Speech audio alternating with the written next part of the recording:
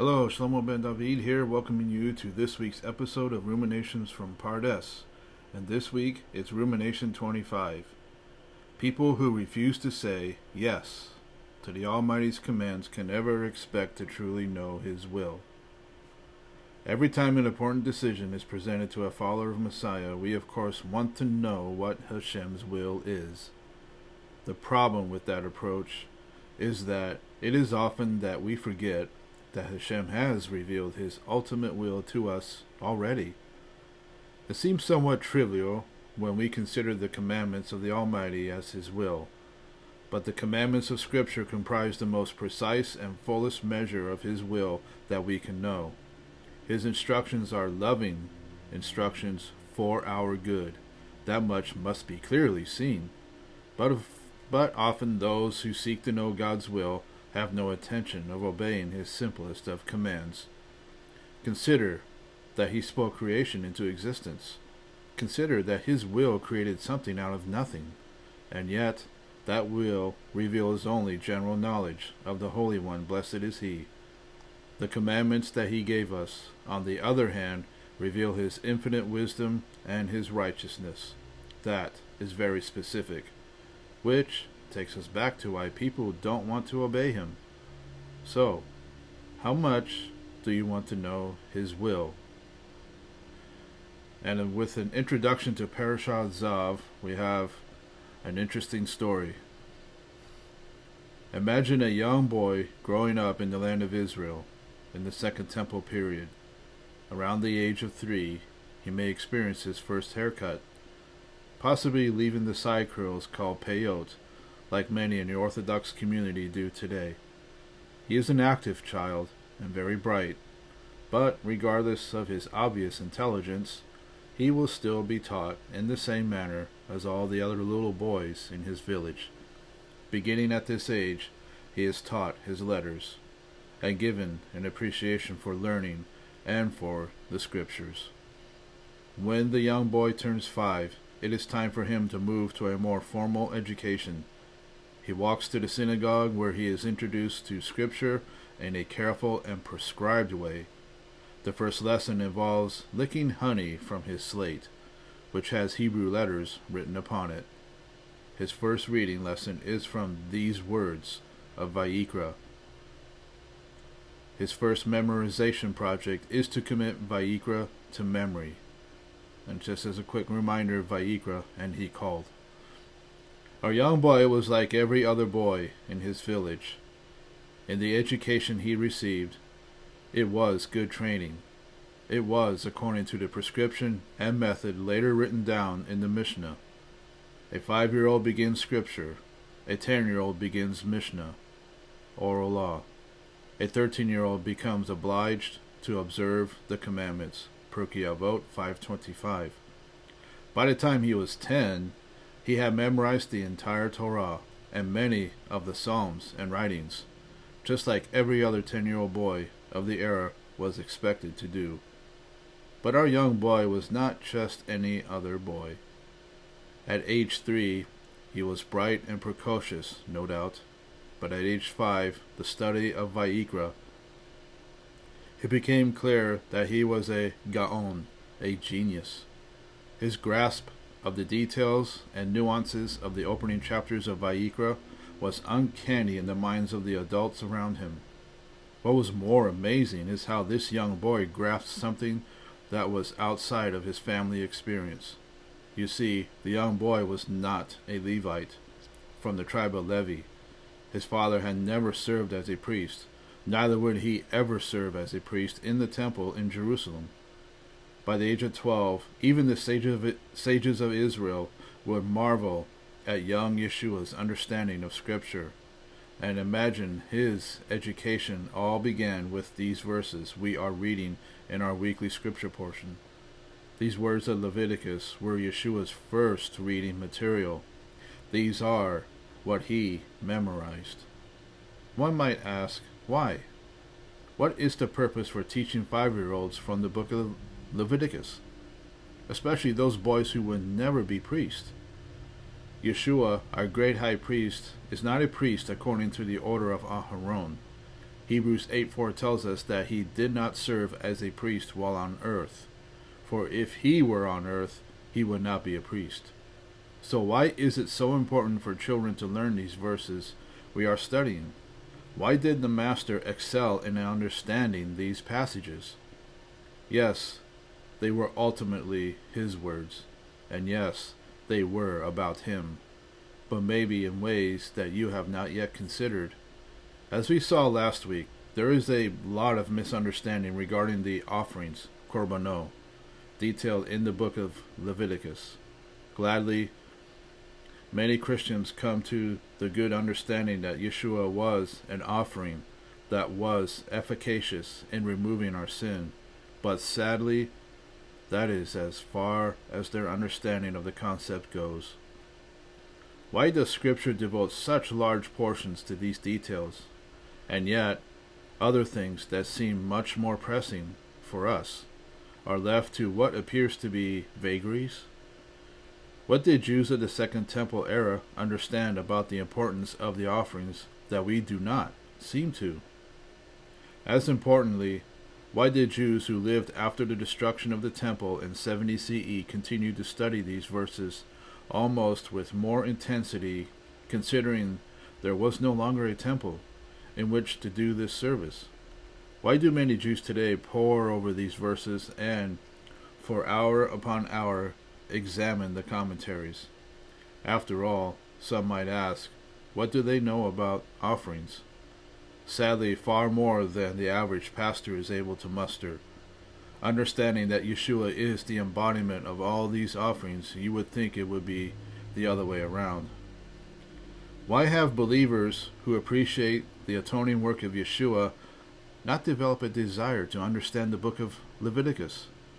Beloved, how can any of us hope to even begin to understand the epistle to the Hebrews, or Romans, or James, if we do not understand Leviticus? We can't. Our Master memorized these words. As a child, they were sweet, like honey to him. These words speak of him, so they should be as sweet to us as well. Let us briefly prepare for this week's Parsha, shall we? Taste the honey. In this segment, I'll be reading from the Handbook of Jewish Thought, Volume 1, Chapter 5, on page 59, The Commandments.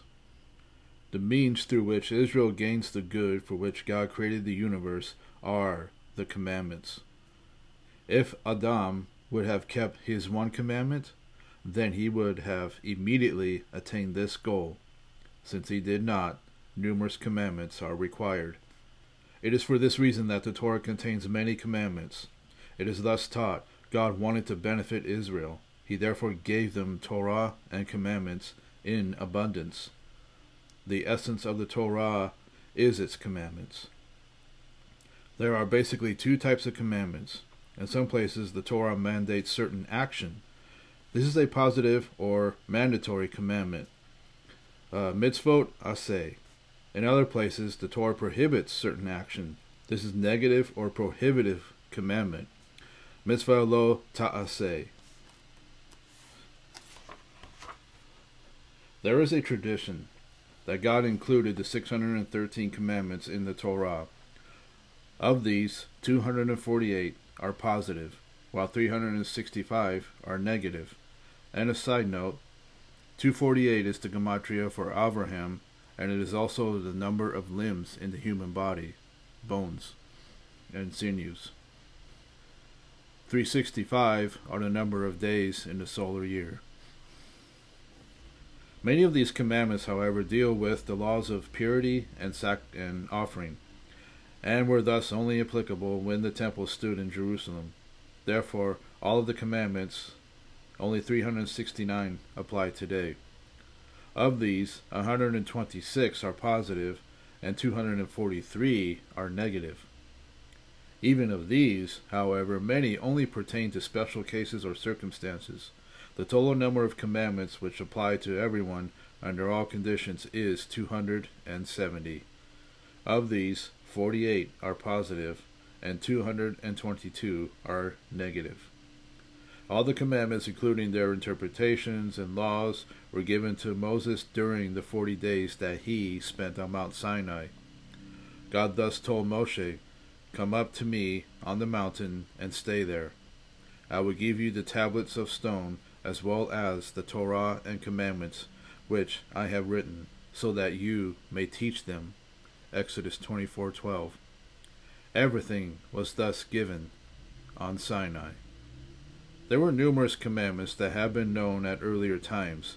The 7 universal commandments have been given to Adam and Noach. Later, circumcision was given to Abraham, and a dietary law not to eat the sciatic nerve, Gid ha-Naseh, to Jacob. Jacob's son, Judah, instituted the Levirate marriage, Yabum. Detailed laws of the marriage and divorce were given to Amram in Egypt. The Israelites were also given other laws before they reached Mount Sinai. The rules of the Sabbath were initially given to them when they first received the manna. Likewise, the laws regarding the honor due one's parents and certain judicial regulations were given at Marah shortly before the Israelites came to Sinai. Nevertheless, the final authority for all the commandments was their revelation at Sinai. As soon as the Israelites entered into this covenant with God, they were only bound by the Torah as revealed by Moshe. At this time, they were absolved of all previous commandments. It is for this reason that we do not learn laws from acts done before the revelation at Sinai.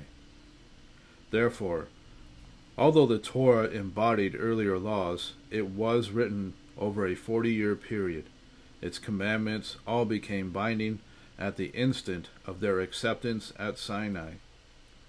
As a religion, therefore, Judaism did not evolve, but came into being at once with the revelation at Sinai. The Israelites accepted the Torah through both an oath and a covenant. In presenting the Torah to the Israelites, Moses bound them by an oath. This oath was taken by all Israel at Mount Sinai, and it is eternally binding on all future generations. The covenant consisted of 3 elements. First was circumcision for all males, just before the Exodus. Second was immersion for the entire people, just before the revelation at Sinai. Third, they offered offerings. It was through this that the Israelites were accepted like proselytes into their new faith. Immediately after this, the Israelites declared, "We will do and obey." Na'aseh ve'nishma. Exodus 24, verse 7. Whenever a Gentile converts to Judaism, he essentially duplicates this oath and covenant. He must accept upon himself all the commandments, and then, if he is a male, undergo circumcision. Both male and female must then immerse in a valid mikveh. In this manner, they enter a covenant in the same way that all Israelites did originally. It was this oath and covenant that established a special relationship between God and Israel for all time. Moshe thus said, "You are standing before God your Lord to enter into the covenant and oath that God your Lord is making with you today. Today he will thus permanently make you his people. He will be your God. As he swore to your fathers, Abraham, Yitzhak, and Yaakov, it is not with you alone that I am making this covenant and oath, but also with those who are not here this day." Deuteronomy 29, 9-14. The Torah and its commandments were given only to Israel. It is thus written, "Moshe bound us by the Torah, an inheritance for the community of Jacob." Deuteronomy 33:4. Similarly, God declared his word to Jacob, his decrees and laws to Israel. He has not done this to any other nation. Psalms 147, 19, and 20. Therefore, no law appearing in the Torah is binding on any people other than Israel. The only exceptions are the universal laws, which are known by tradition to be binding on the entire human race. This is usually indicated by a special redundancy, where the commandment is repeated especially for Gentiles. Therefore there is no case where the law is stricter for Gentiles than for a Jew. There are few exceptions to this general rule, but these are all governed by specific traditions. One of the foundations of our faith is the affirmation that the commandments were given for all times. It is thus written, "Things that are revealed to us belong to us, and our children forever, to keep all the words of this Torah." Deuteronomy 29:28. It is therefore forbidden to add or subtract any commandments from the Torah. It is thus written, "All this word which I command you, you shall be careful to do it. You shall not add to it, nor diminish from it." Deuteronomy 13:1. It is forbidden even to interpret a commandment so as to add a prohibition not included in the tradition. God gave the Sanhedrin the power to legislate new laws as they were required. These laws are called rabbinical commandments, mitzvot deram rabbanan. When legislating, however, the Sanhedrin had to be most careful to distinguish their legislation from actual Torah laws. There are major differences in strictness between rabbinical commandments and commandments of the Torah. Mitzvot de oreta. The 10 Commandments served as an introduction to the other commandments. They contain the essence of the entire Torah. The 10 Commandments had formed the basis of morality and religion even in times of the patriarchs. They contain the main principles necessary for the survival of the Jewish people, both religiously and ethically. God gathered the entire Israelite people to the foot of Mount Sinai and publicly declared the 10 Commandments. They were then written on 2 stone tablets. These tablets were placed in the Holy Ark, which was eventually stored in the Holy of Holies in the temple. It was through the 10 Commandments that the covenant was sealed. It is thus written, "God proclaimed to you his covenant, which he commanded you to keep." 10 Commandments, and he wrote them on tablets of stone. Deuteronomy 4:13. In some places, the tablets were called tablets of the covenant, Lukot Habrit. This indicates that they contained the words through which the covenant at Sinai was sealed. Elsewhere, they are called tablets of the testimony, Lukot HaEdut, since they are permanent, tangible testimony to the existence of this covenant. The tablets thus represented the physical reality of the covenant, the special relationship between God and Israel. The reading of the 10 Commandments was originally included in the daily liturgy. There were, however, heretics who claimed that only these 10 were actually given by God. Because of them, the reading was deleted. Moreover, it was legislated that they not be read as part of any public service. Although the 10 Commandments are of cardinal importance, all the commandments were given by God and are essential to Judaism. The main significance of the commandments is the fact that they were given by God himself. They are, therefore, the only means through which we can approach him and fulfill his purpose in creation. The commandments make Judaism more than mere religious philosophy. It is a way of life involving action and observance rather than a mere confession of faith. The commandments should be observed because they were given by God and not because logic demands it. The commandments themselves define a higher logic. As it is written, "Observe and keep the commandments, for this is your wisdom and understanding in the sign of the nations." Deuteronomy 4:6. Similarly, the commandments should not be kept because of one's personal taste, but because of their divine origin. It is thus taught that one should not refrain from eating pork because it disgusts him, but because it is forbidden by God. It is likewise prohibited to keep any commandment as a superstitious luck charm. In no case were the commandments given for our own material pleasure. The commandments can be divided into 2 categories: decrees, hukim, and ethical laws, mishpatim. The ethical laws are necessary for the preservation of society. As such, they provide the basis for the moral structure of Judaism. God's decrees, hukim, are commandments for which there is no apparent reason.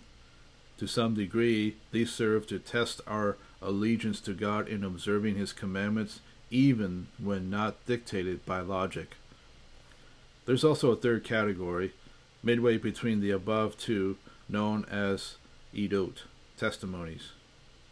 These laws have no moral basis, but are inherently logical insofar as they serve to remind us of important religious truths or key events in our history. Included in this group are the various holidays, as well as such commandments as Tefillin and the mezuzah. These are the commandments that bear witness to the important concepts of Judaism. Even where the true reason for a commandment or law is not known, we should strive to understand its benefits and symbolism. Moreover, even when the basic reason for a commandment is known, we should attempt to understand the logic of its detailed laws. Nevertheless, even where an important apparent reason for a commandment is known, we cannot depend on the reason to change or restrict any law. This is even true where the reason is specified in the Torah, since there may be other reasons that are not revealed. It is also possible that the laws may involve subtle arguments not readily ascertained by logic or experience. It is likewise forbidden to hold God to any reason that we may attempt to give for his commandments. Thus, for example, God commanded that when one finds a bird's nest, he must send away the mother before taking the eggs or young. However, it is forbidden to pray that God should have mercy on us just as he has mercy on a bird's nest. Any reason that we might give for a commandment, no matter how logical, falls short of its infinitude of meaning. It is for this reason that God did not include the reasons for the commandments in the Torah, and did not reveal them to any mortal in this world other than Moshe. Had they been revealed, an imperfect understanding of such reasons and of one's own nature may have led people to make unwarranted personal exceptions to the commandments. We must therefore be equally careful to observe all of God's commandments, to profess to believe in a divinely revealed Torah, and at the same time choose commandments according to one's own judgment, is to claim to be greater than the giver. God is inherently perfect, and it is therefore obvious that he did not give any of the commandments for his own needs. It is thus written, "If you are righteous, what do you give him? What does he receive from your hand?" Job 35:7. It must therefore be concluded that God gave the commandments for a purely altruistic motive, for the sole good of the recipients. It is thus written, "Keep God's commandments for your own good. Behold, the heavens belong to God, your Lord, along with the earth and everything in it." Deuteronomy 10:13 and 14. The commandments were therefore given as a means through which God would be able to fulfill his altruistic purpose in creation, and are all primarily for the benefit of those who observe them. It is thus written, "God commands us to keep all these decrees for our eternal good. It shall be righteousness for us if we observe and keep all this commandment before God our Lord, as he commanded us." Deuteronomy 6:24 and 25. Since the commandments were given for man's ultimate benefit, they were made difficult enough to present a challenge, but not so difficult as to make their observance prohibitively burdensome.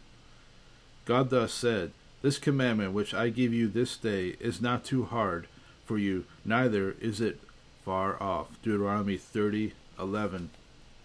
I should note at this point that Yochanan, in his first letter, in the 5th chapter, 3rd verse, points this out himself.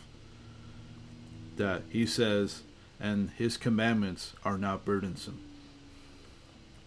In giving the commandments, God was cognizant of the fallibility of man. It is thus taught that the Torah was not given to ministering angels. The commandments were thus conceived in such a way that man could not find it impossible to observe them. It is taught God does not act as a tyrant toward his creatures.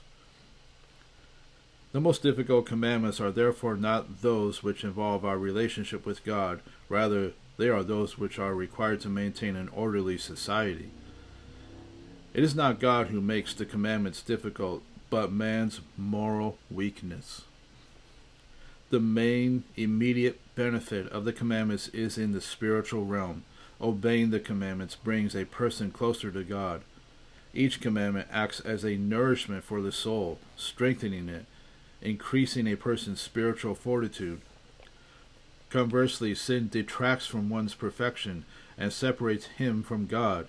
It is thus written, "Only your sins have separated you from your God." Isaiah 59:2. Sin is therefore like poison to the soul. Prohibitions of the Torah were given by God so as to protect us from this spiritual poison. Just as God created a self-sustaining system of physical law, so he created a self-sustaining system of spiritual law. God conceived creation so that a man's good comes, not as a reward for his action, but as a direct result of his action. It is thus written, "Righteousness guards the one who is upright in his ways, but wickedness overthrows the sinner." Proverbs 13:6. Every human act is therefore reflected spiritually on high. Man's own deeds are thus the means that generate the spiritual closeness that is his ultimate reward. On a universal scale, the commandments serve to fulfill God's purpose in creation. They thus enhance God's relationship with his universe. Therefore, the commandments lead to the manifestation of God's absolute unity in the universe, even in the physical world. Israel thus becomes the means through which God's essence becomes more strongly revealed in the world. It is thus written, "To give strength to God is the duty of Israel, his pride." Psalm 68:35.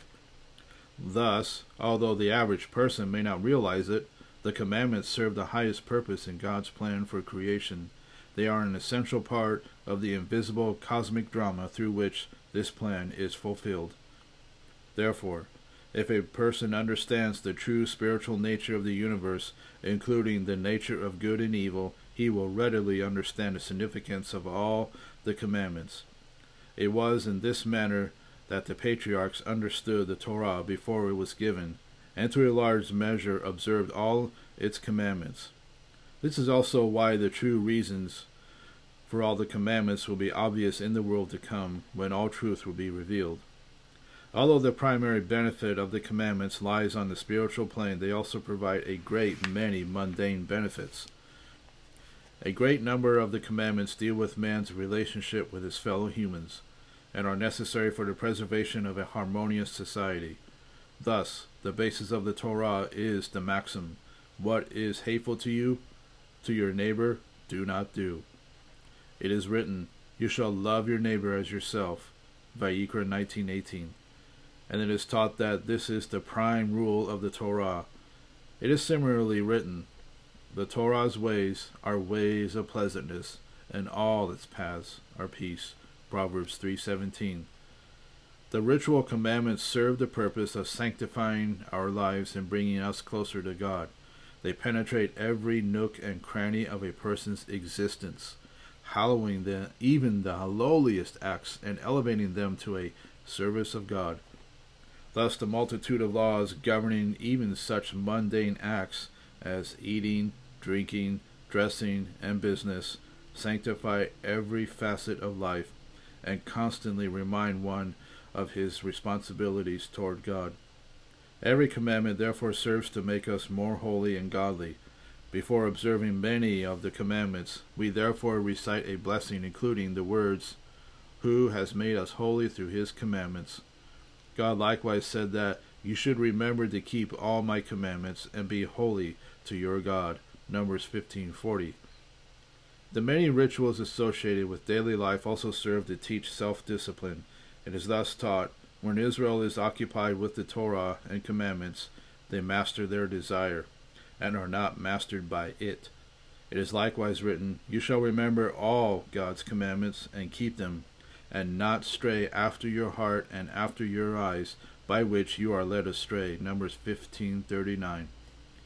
The commandments also serve to maintain the identity of the Jewish people, keeping them apart from the Gentiles.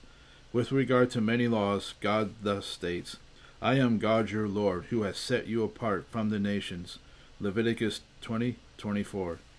The many rituals also provide opportunities for communal observance and fellowship.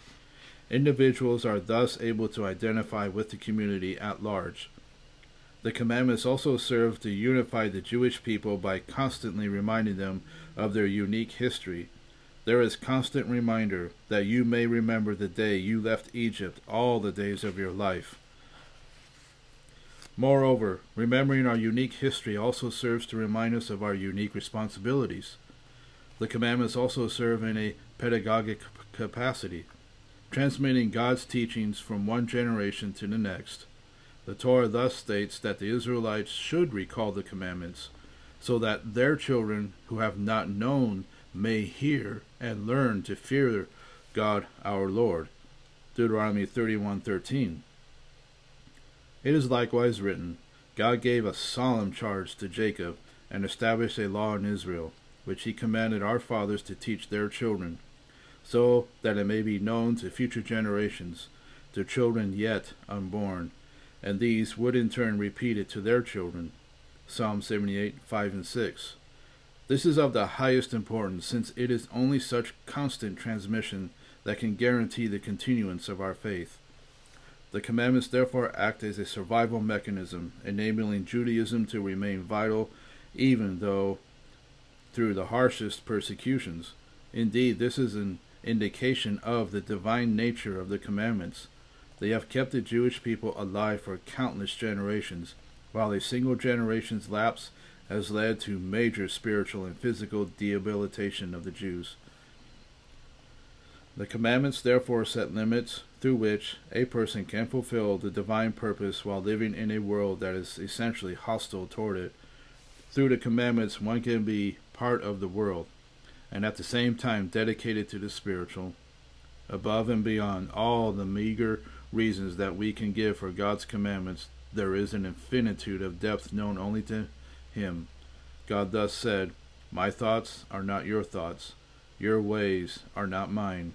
For as the heavens are higher than the earth, so are my ways higher than your ways, and my thoughts than your thoughts.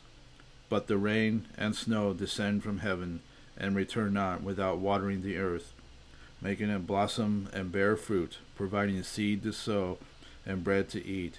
So shall the word that emanates from my mouth not return to me void, without accomplishing my purpose, and succeeding in furthering my goal for it.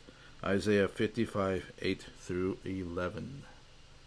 In this segment, I am reading from Garments of Light by Ephraim Palvanov, 70 illuminating essays on the weekly Torah portion and holidays.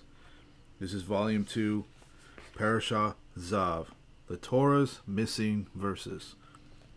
In most publications of Humash, each parsha ends with a short statement detailing the number of verses in it, as well as a mnemonic based on gematria to help a person remember that number. For example, Parashah Noach has 153 verses, and one mnemonic to remember this is Betzalel, a word which has a gematria of 153. What is the connection between Noach and Betzalel? First, Noach and his family were sheltered in the ark by the shadow of God, the literal meaning of Betzalel. Second is an allusion to the other great ark builder in the Torah, Betzalel ben Uri, who constructed the Ark of the Covenant. The following parsha, Lech Lecha, has 126 verses, and one mnemonic that the sages gave is Nimlu, which has a value of 126 and means they were circumcised. Since the parsha ends with Abraham and his entire male household getting circumcised, every parsha similarly has an interesting mnemonic at the end to remember its verses. The mnemonic for this week's parsha, Zav, spelled Zadi, Vav, is uniquely also Zav. This is because it just so happens that the number of verses in Parashah Zav is exactly equal to the gematria of Zav, 96, itself. At the very end of the Humash, there is a note on the total number of verses in the Torah. The Torah that we each have today has 5,845 verses. This sounds all right, except that we read in the Talmud in Kiddushin 30a, the sages taught there are 5,888 verses in a Sefer Torah. Where are the missing 43 verses? The Great Hallel. The simplest answer to the question is that the Torah is, of course, the same as in Talmudic times, except that in those days they numbered the verses slightly differently. So, for instance, what we today consider one verse was in those days counted as two. This would explain the small discrepancy. There is, however, a more intriguing answer. In Numbers 21, we read about the journey of the Israelites through the wilderness and how God delivered a series of miraculous victories for them, most notably over the giant kings of Og and Shihon. In verse 17 of that chapter, we are told the Israelites sang a certain victory song by a well, but the lyrics of the song are not given. Many of the sages were perplexed by the omission. Then came Rabbi Yehuda HaHasid, 1150 to 1217 CE, and taught that the song of the Torah is referring to is Psalm 136. The Great Hallel, Hodu le HaShem ki tov. Rabbi Yehuda says that this psalm was written by Moshe and was originally in the book of Numbers. When King David came along, he excised it from the Torah and included it in his own psalms. This radical comment, along with several others, is probably the reason why Rabbi Yehuda's commentary was suppressed for centuries. Even when a modern edition was published in 1975 by Rabbi Isaac Samson Langa, it was retracted, and the second edition was censored. The reason it drew so much opposition is, not surprisingly, because of the potential implication that the Torah may have been tampered with. Fittingly, it is the Zohar on this week's Parsha that addresses this very issue. Volume 3, 27b, Ra'aya Mahemna. The Zohar knew that there are those who claim the Torah is not straight from heaven. Such critics point to the various apparent contradictions within the text and conclude it cannot be divine or perfect. The Zohar asks, was King David blind to all these contradictions when he said in Psalm 19 that the Torah is perfect? Certainly not. King David was aware of them, yet still made perfect sense of them all. The Zohar's answer is that the Torah has been purposely jumbled up and made confusing. It quotes Proverbs 25:2 as proof, for it is the glory of God to conceal a thing, and the glory of kings to research a thing. In other words, God conceals and the scholar reveals. It is important to remember that the Hebrew term for thing is the same as the Hebrew term for word, davar. So, the verse in Proverbs can be read that God conceals his word, the Torah, and a real scholar, a king, penetrates into God's word to reveal its secrets. It is therefore up to the scholar to put the puzzle pieces together and unravel the Torah's mysteries. After all, this is the very essence of Torah learning. It is not meant to be read like a novel. The Torah was designed to be intricately complex with 4 levels of depth, pardes, and 70 phases of interpretation. It was given to us not to sit on the shelf or collect dust, but for us to meditate upon it day and night, Joshua 1:8, and turn it over and over again, for everything is within it, Avot 5:22. It takes a lifetime to master the Torah, and that's the whole point. There would be no fun and little purpose to a Torah that's crystal clear from one surface reading. Besides, the Midrash says that if the Torah were in its proper order and all the puzzle pieces in their place, anyone who read it would be able to perform miracles, raise the dead. See Midrash Tehillim 3. Rabbi Yehuda HaHasid knew this well. for he was a Kabbalist of the highest order and the leader of the Chassidei Ashkenaz mystics, not to be confused with modern-day Hasidism. He taught that Psalm 136 is one of those jumbled puzzle pieces. In fact, a careful reading of Psalm 136 shows unmistakably that it really does not belong in Numbers 21. It is addressing the same events and themes.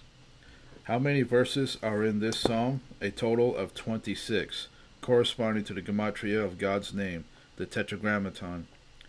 And each verse ends with Ki leolam kasto, for his kindness is everlasting. So Psalm 136 can account for 26 of the missing 43 verses. Where are the other 17? The Psalm of Moses. Rabbi Yehuda HaHassi taught that it wasn't just Psalm 136 that was taken out of the Torah by David, but all the psalms that were composed by Moshe. Which ones are these? According to one tradition, Psalms 90 to 100 were written by Moshe. However, it is also agreed upon that Psalm 91, Mizmor Shir LeYom HaShabbat, was composed by Adam, not Moshe. So it isn't necessarily the case that Moshe himself composed all those songs.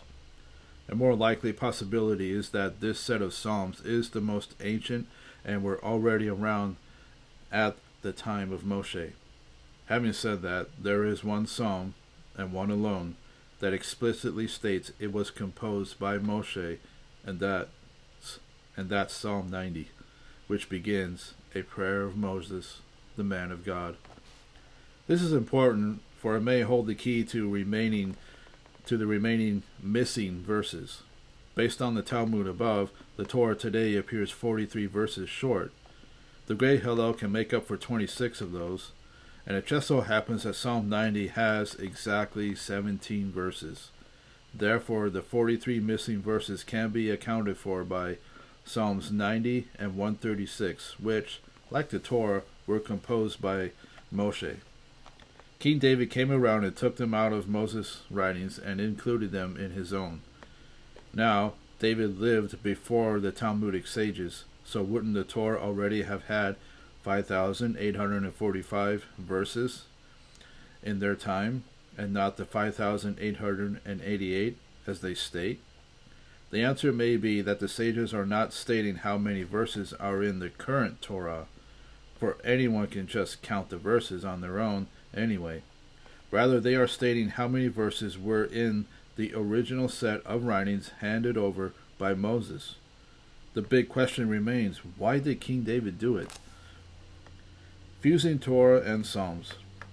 There's little doubt that after the Chumash, the most significant, most recited set of scriptures is Psalms.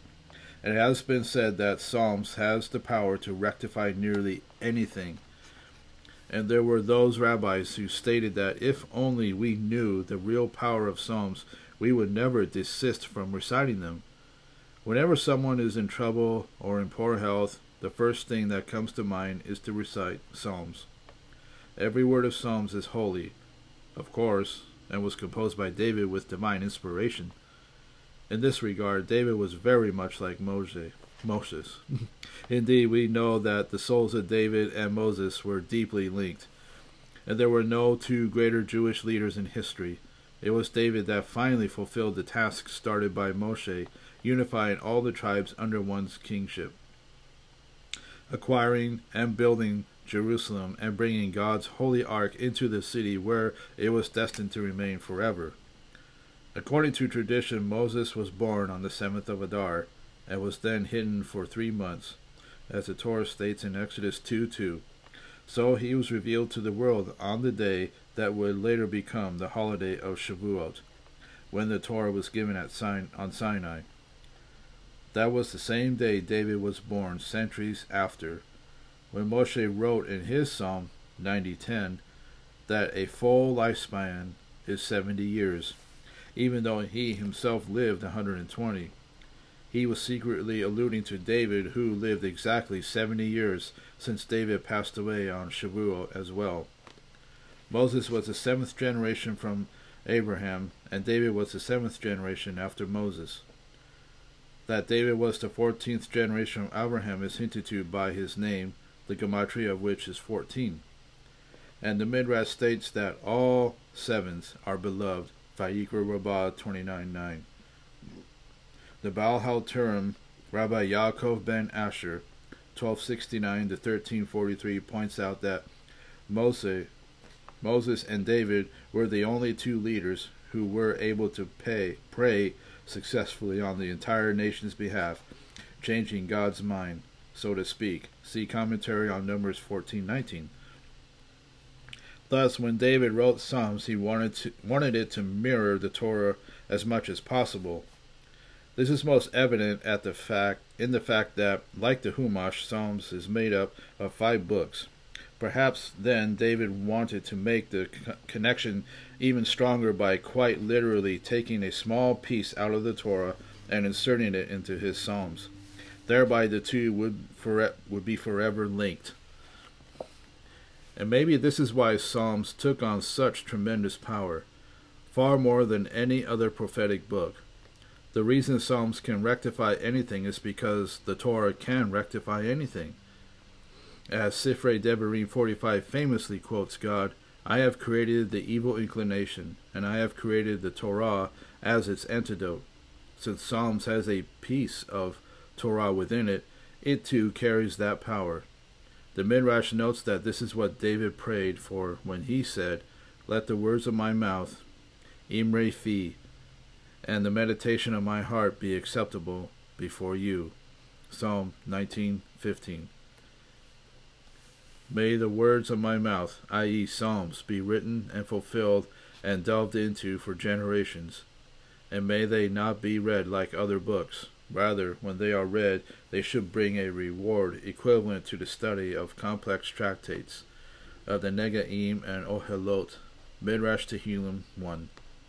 With this in mind, we can further appreciate the genius of David. He knew that the majority of people were probably not going to devote their lives to the study of Torah, or plunge into the Torah's depths. How then could they access the same spiritual powers? By bringing the Torah into Tehillim. David brought that power to the masses, for even the simplest Jew knows to recite a psalm, while not everyone may be or has the time and resources to be a deep-thinking scholar that can unravel the Torah's mysteries.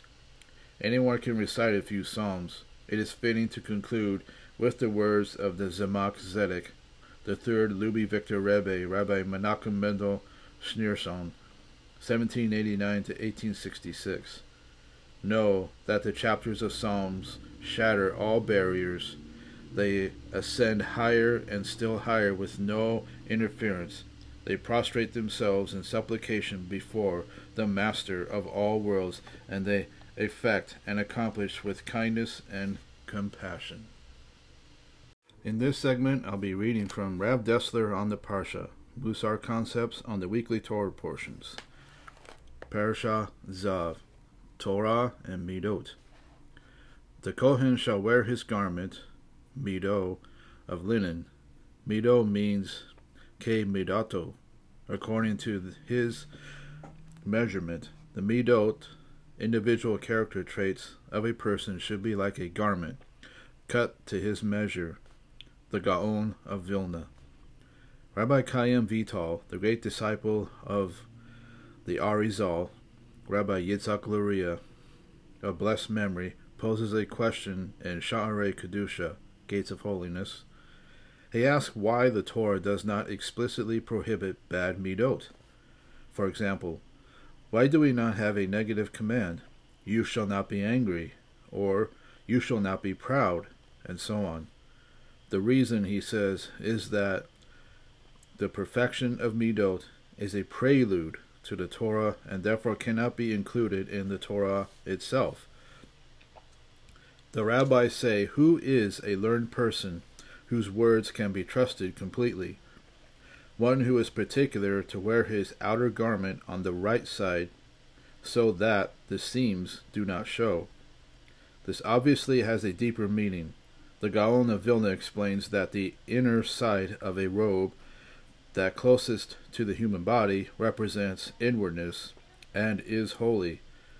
The outer side represents the opposite, for Reshaim walk about on the outside. We would be at a loss to understand this comment were it not for the brilliant interpretation of Rabbi Yaakov Haver, who writes in part as follows: the robe of the rabbis is close to the person's skin. Skin, as we know from Adam's tunic, has a dual meaning. On the outside it is or, skin, and on the inside it is or, light. The difference in spelling between the two words, or skin, is spelled ayin, resh, while light, the inner, is spelled aleph, resh. This corresponds to the tree of knowledge of good and evil.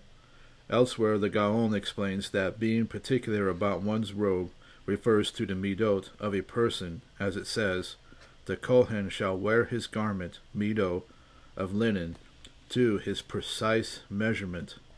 This means that he must mold his midot and turn them into holiness. The Gaon has revealed a great depth of meaning here. The midot of a person are comprised of good and bad. For example, jealousy toward other people is bad, but on the other hand, to be jealous for the glory of God, as in the case of Pinchas, is very good. Similarly, anger can be very bad, but used against evil people, anger can be good. So with all the midot, the 365 negative commandments of the Torah all refer to acts which are essentially evil, and therefore the Torah commands us to refrain from them completely at all times. Midot, however, have two sides, as we have explained. Therefore the Torah does not forbid them explicitly, because our task is to change our use of them from good to evil.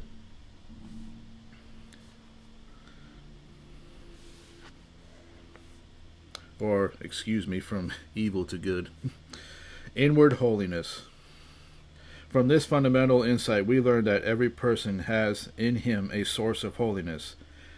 If he uses it, he has the power to change midot from bad to good.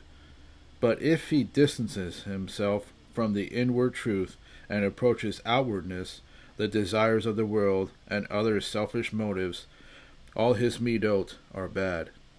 This is symbolized by the skin, which, on the inward side, is attached to the human being, and on the outward side turns to the world outside, us.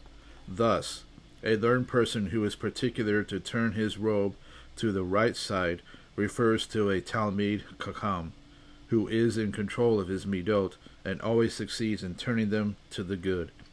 But Rashaim walk about on the outside. The essence of a Rasha is that he is in constant contact with the outwardness of life and never reaches his own internal source of holiness. Incidentally, we see how Rabbi Haver answers the question of Rabbi Chaim Vital. It is not possible for the midot to be included in the negative commands of the Torah because midot are not essentially bad. Each midah can be and should be used for good. Some people ask, since the midot are based on psychological factors, it should be possible to treat them medically, either with drugs or brain surgery and the like. In this way, we could do away with bad midot or mitigate them considerably. A religious physician told me that we already have the means to achieve this. Would this not be desirable from a Torah point of view? The answer is no. According to the insight gained above, this would not be acceptable from the Torah point of view. Midot are not diseases which need to be eradicated. On the contrary, they are all implanted in us for a good purpose. It is our task to use them only for the good, and this is possible if we make ourselves inward people. But this is a very difficult and dangerous undertaking. How often do we see people making grave errors about their midot? Everyone who gets angry convinces himself that his motives are solely for the sake of a mitzvah, And similarly, with all the other midot, how can the Torah have imposed upon every one of us what seems to be an almost impossible task? Everything in the Torah. The solution is spelled out by Rabbi Avraham, the brother of the Vilna Gaon, in his book Ma'alot HaTorah, as follows. The Gemara says, I, blood, stand at the beginning of all disasters, and I, wine, stand at the beginning of all cures. Where there is no wine, that is, where medications are required. Blood stands for desire, which is the commencement of all sins, the diseases of the soul. Wine stands for Torah learning, which is often compared to wine. Where there is no wine, that is, in the absence of Torah learning, medications are required. That is, a person has to work very hard on curing his bad midot. But a master of Torah does not need to deal with his midot individually, e.g. by fasting or other drastic methods. All he needs to do is occupy himself with Torah and the fear of God.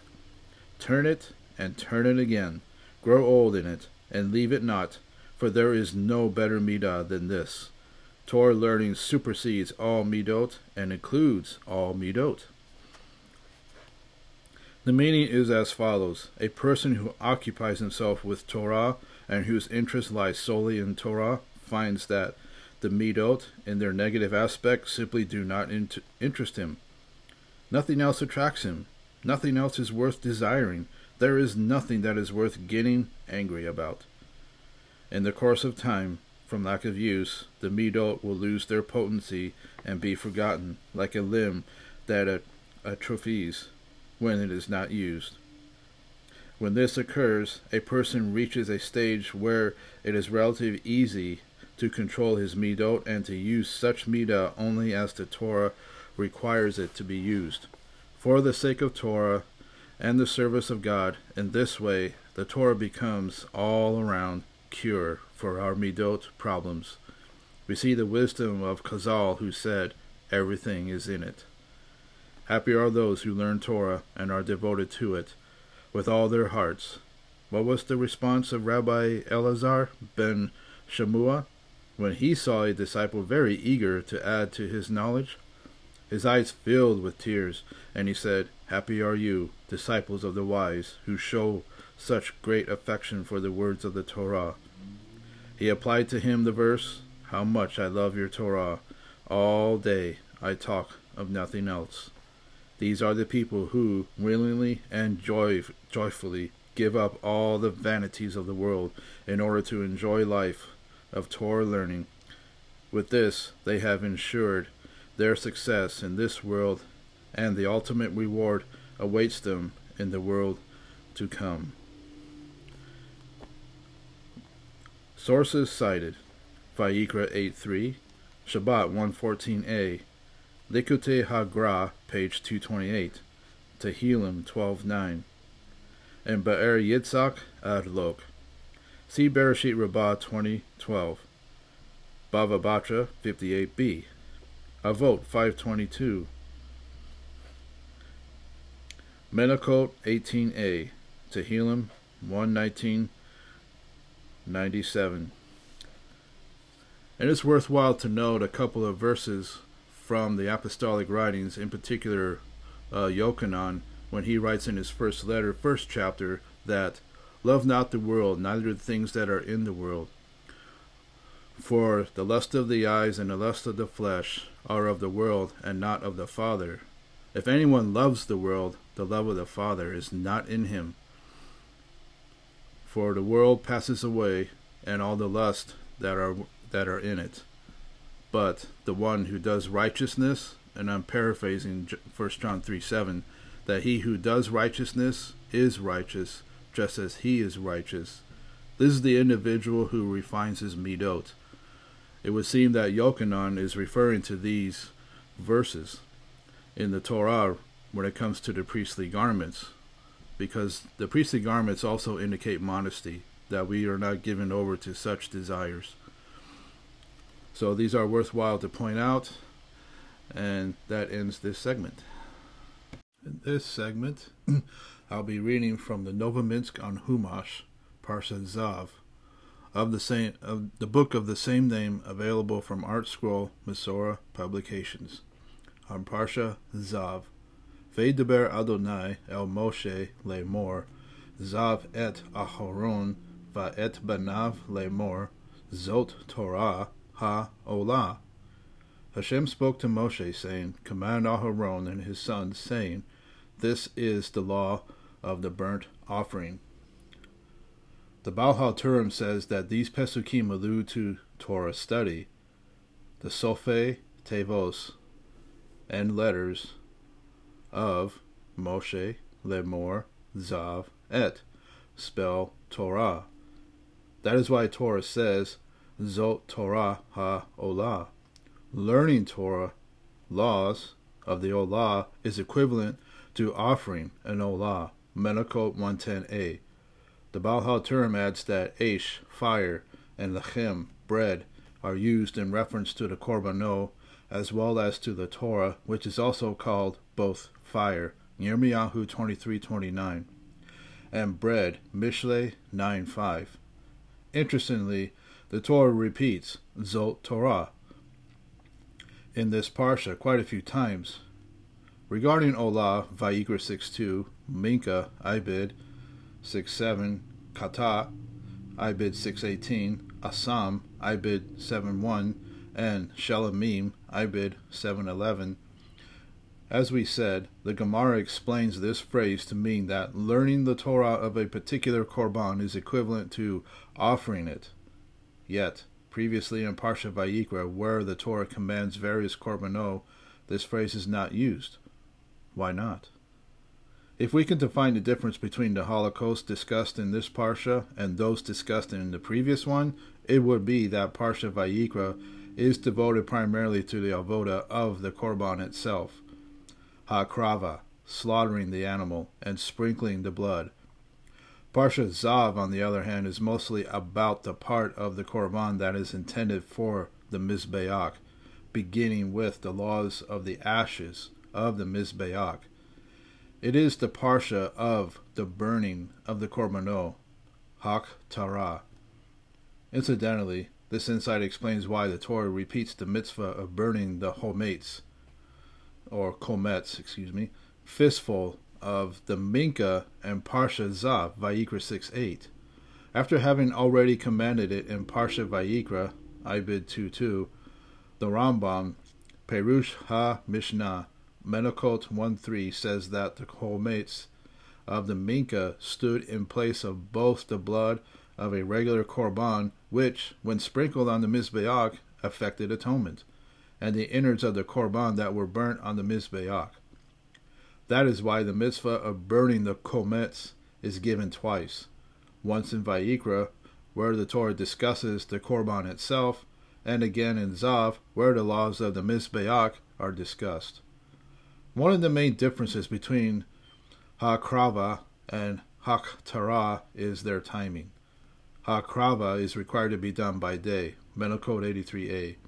Rambam Ma'aseh HaKorbanot 4:1, while Hak-Tarah may be done by day or by night, as it says in Vayikra 6:2, Al Mukdah, Al Mizbeach Kol HaLeila Ad HaBoker, on the flame, on the altar, all night until morning. Hak-Tarah has the ability to overcome the challenges of nighttime and carry the daytime Kedusha past the day's end. Similarly, Torah is not limited to times of Geulah. It is what sustains us in the night of Galut, when the Kedusha of the Beit HaMikdash and the Korbanot is no longer with us. Parsha Zav, the Parsha of Hak-Tarah, assures us that in Galut, when we cannot offer up actual Korbanot, we can still effect atonement by learning Torah, Zot Torah. One of the mitzvahs the Torah commands here is the fire of the Mizbeach shall never be allowed to go out, Ibid 6:6. Eish Tamid, Tokad al Mizbeach lo tikbe. A permanent fire shall remain aflame on the altar, it shall not be extinguished. The Zohar on this pursuit references Chazal's statement, Sota 21a, Avara, Mekabah, Mitzvah, Ve'ein, Avara, Mekabah, Torah. A sin extinguishes mitzvah, but it does not extinguish Torah. The fire of Torah can never be extinguished. It continues to burn brightly deep into the night of Galut.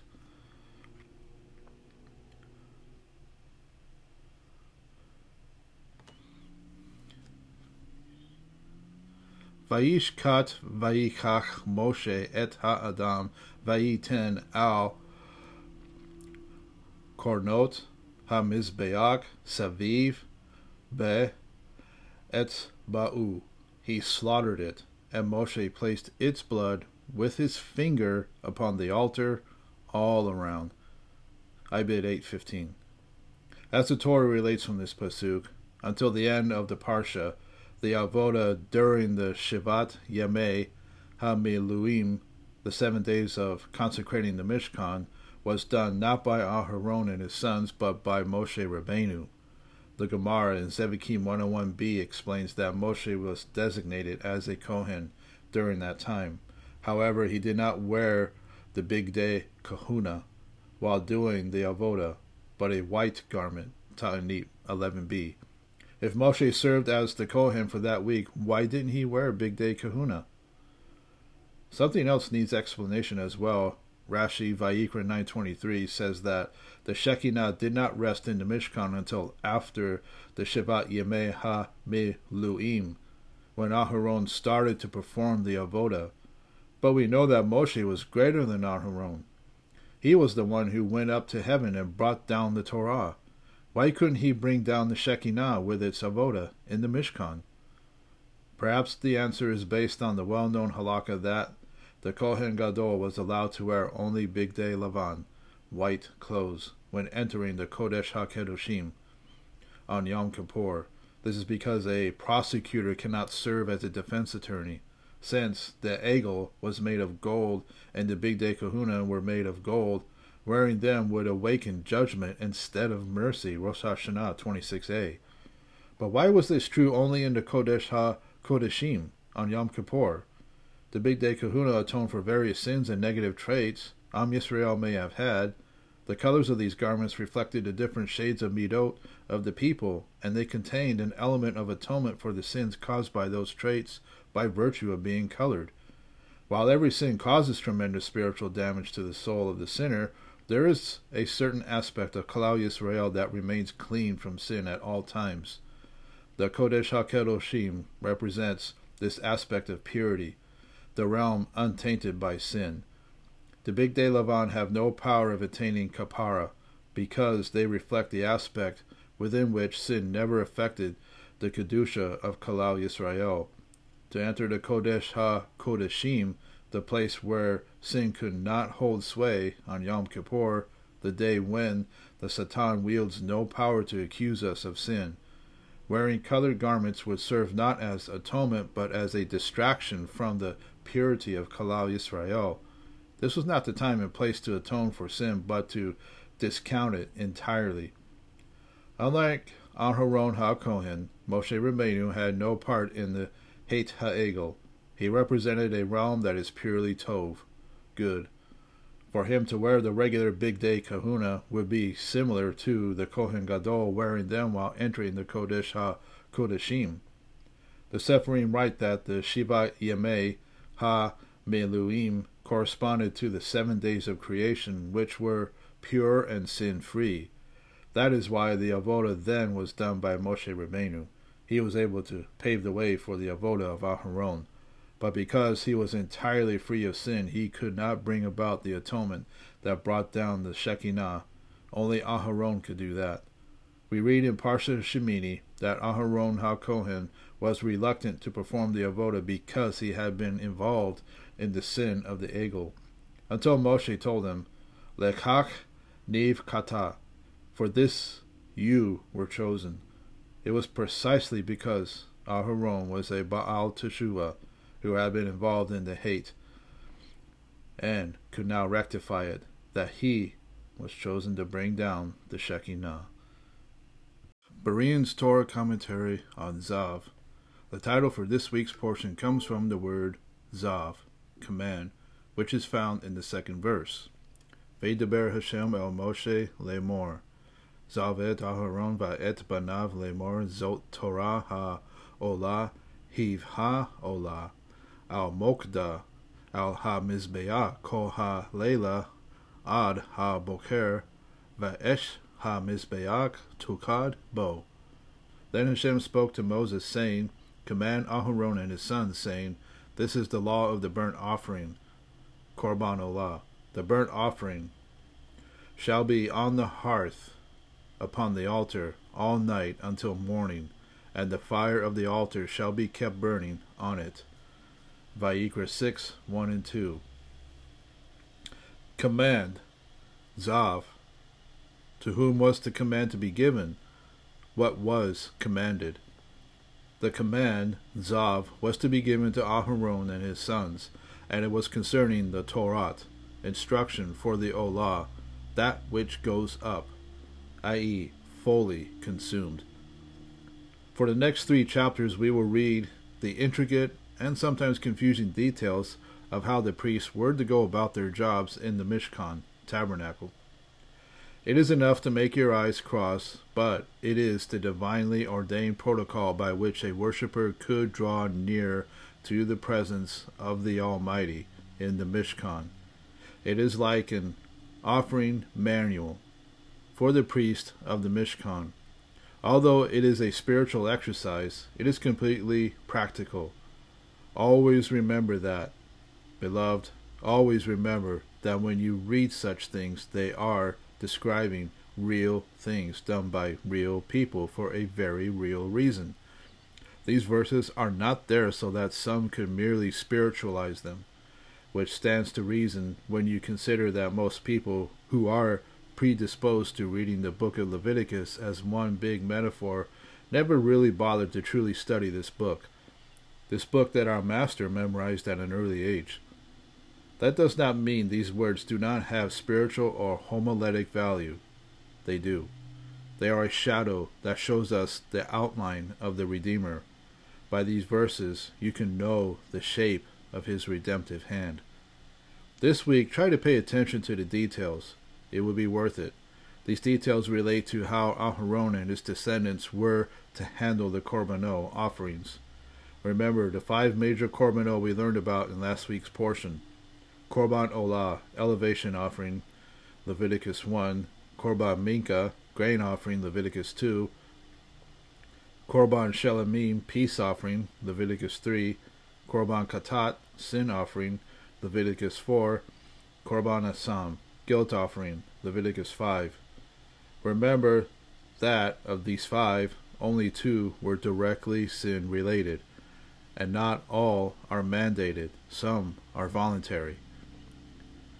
What I am immediately drawn to when I read Parsha Zav is the way that it opens and the way that it closes. It begins with command Aharon and his sons, Leviticus 6:2, and ends with so Aharon and his sons did all the things that Hashem had commanded by the hand of Moshe, Leviticus 8:36. Wow, they did it all. Not they tried to do it. Not they did the best that they could. Not even they did it. They did it all. Apparently, Aharon and his sons understood something that we may not. God is not only a God of detail, he's infinitely more holy than we can imagine. Once you get a glimpse of the Korbanot offerings as something good and necessary, you will begin to see these verses in a new light. Remember, although the Korbanot did not all have to do with the sin of the worshipper, they all were about providing a covering for the worshipper so that they could be in the presence of the Almighty without dying in the process. Remember, our God is a dangerous God. as well. Remember that he is a loving God who desires to fellowship with us. He delights in our worship of him. What a service of worship it must have been to draw near to him in the smoke of Korban Olah, offering that goes up, a burnt offering. How much more a service of worship is it to draw near to him in the Korban of Yeshua, who has ascended into his presence and sits at his right hand. Yes, dig deep, beloved. There's much of Yeshua in these words, and even in the very letters. The Passover, the Pesach. Speaking of Korbanot, what kind of Korban would you think the Passover lamb was? The Passover lamb was called the Pesach, Passover. It is the name of the festival, but it is also the name of the Korban offered and eaten at the time of the festival. Knowing that fact takes some of the difficulty out of reading verses like this. Now, on the first day of unleavened bread, when they killed the Passover, Pesach, his disciples said to him, "Where do you want us to go and prepare, that you may eat the Passover, Pesach?" Mark 14:12. You ate the Pesach. You ate the Passover. The Korban of Passover is thus simply called the Pesach. But what kind of Korban is it? It is clearly unique because, although it was to be killed in the Mishkan, or wherever God placed his name, i.e. Jerusalem, it was to be eaten by each family in their place as they did in Egypt. And no leaven shall be seen among you in all your territory for 7 days, nor shall any of the meat which you offer the first day at twilight remain overnight until morning. You may not offer the Pesach within any of your gates which HaShem your God gives you, but at the place where HaShem your God chooses to make his name abide. There you shall offer the Pesach at twilight, at the going down of the sun, at the time you come out of Egypt. Deuteronomy 16:4-6. Yeshua died at Passover, and it was clearly for our sin that he gave himself voluntarily, and his work both atones for us and carries our sin away, never to be remembered. But the Pesach was not really a sin offering. Remember, of the 5 major korbanot, only 2 are directly for sin. Truly, the Pesach belongs in a category all its own, very much like the Yom Kippur korbanot. However, unlike Yom Kippur korbanot, the Pesach was eaten. Not only that, it was to be eaten by each household. No sin offering is ever to be eaten by anyone other than the priest.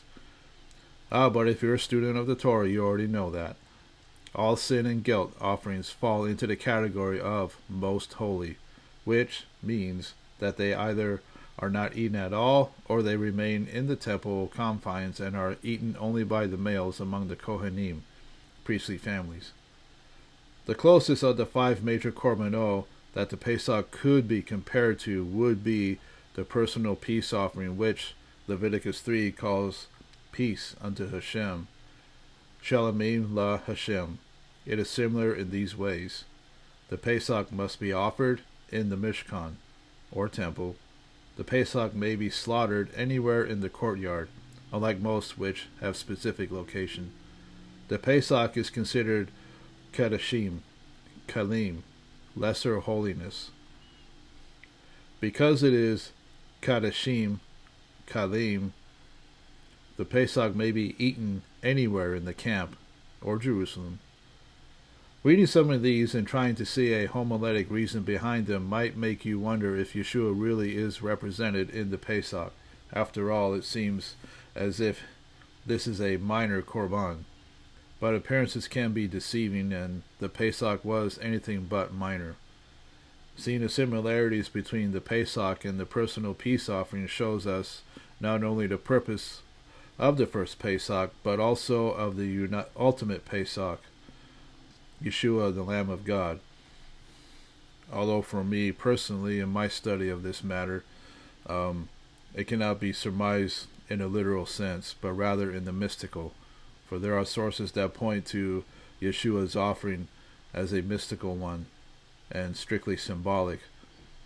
as he never said of himself that he is the Pesach offering, nor is there any place in the Gospels that make reference to this. But this is a study that is worth delving into, because it brings up some questions, that don't have definite answers. There are many aspects to Yeshua's offering in my studies thus far that point to the fact that, as the writer of Hebrews writes, are deeply mystical, and these things need to be understood, but they can only be understood by someone who has elevated himself to a point where the mystical attributes can be made known to such an individual.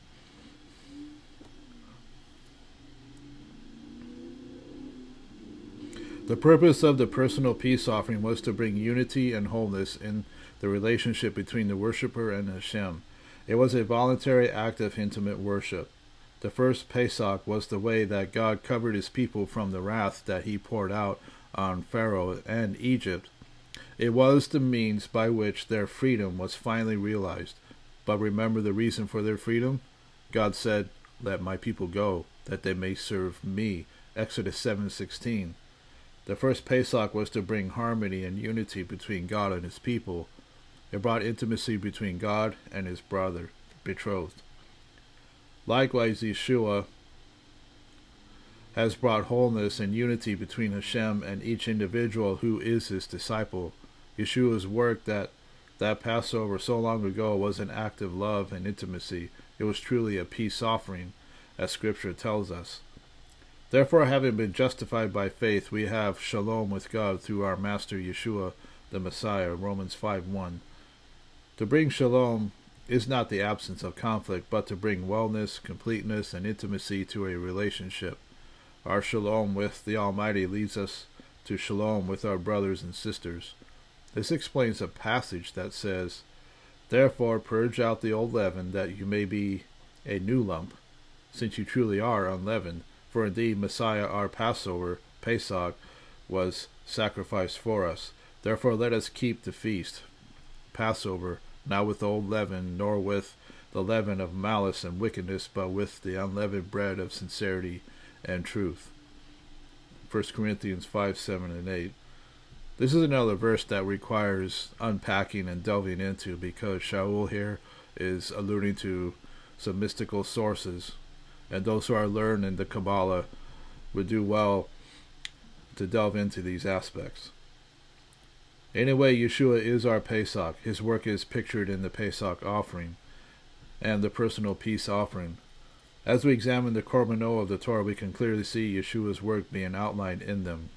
Truly, Yeshua's work at the cross was an expression of all of them, but some things about the Pesach that differ from the personal peace offerings are hard to simplify, gloss over.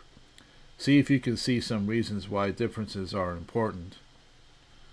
The personal peace offering could be a male of female sheep, goat, or cattle. The Pesach can only be a male lamb. The blood of the personal peace offering was to be thrown against the altar in 2 applications. The Pesach was to have its blood poured only once. With the personal peace offering, only parts could be eaten by the worshippers, with the breast and the thighs going to the priest and their families. The Pesach was entirely eaten by the worshippers. The personal peace offering could be eaten over the period of 2 days. The Pesach must be eaten immediately and must not remain after midnight. Yes, beloved, these details reveal shadows of our Master's work, do they not? His outline is clearly seen in them, even in these apparently minor points. Prayer focus for Zav, Tit Barak, may you be blessed. The Sakarit morning prayer service begins with prayers of praise for God as Creator. In his work at the beginning, we know that angels were created early on. Drawn largely from passages in the prophets, this prayer reflects upon the angels' response to the Almighty and how they praise him continually. As Isaiah and Revelation tell us, these holy ones are ever before the throne of the Almighty, singing his praises. May we join them in praise of our Redeemer and King. May we too accept upon ourselves the yoke of heavenly sovereignty daily. Tit Barak. May you be blessed, our rock, our king, and redeemer, creator of holy ones. May your name be praised forever, our king. O fashioner of ministering angels, all of whose ministering angels stand at the summit of the universe and proclaim with awe, together, loudly, the word of the living God and King of the universe. They are all beloved, they are all flawless, they are all mighty, they all do the will of their Maker with dread and reverence, and they open their mouth in holiness and purity, in song and hymn, and bless, praise, glorify, revere, sanctify, and declare the kingship of the name of God, the great, mighty, and awesome King. Holy is he. Then they all accept upon themselves the yoke of heavenly sovereignty from one another, and grant permission to one another to sanctify the one who formed them, with tranquility, with clear articulation, and with sweetness. All of them, as one, proclaim his holiness with awe. Holy, holy, holy is HaShem, Master of legions. The whole world is filled with his glory. From the Art Scroll Ashkenazic Siddur.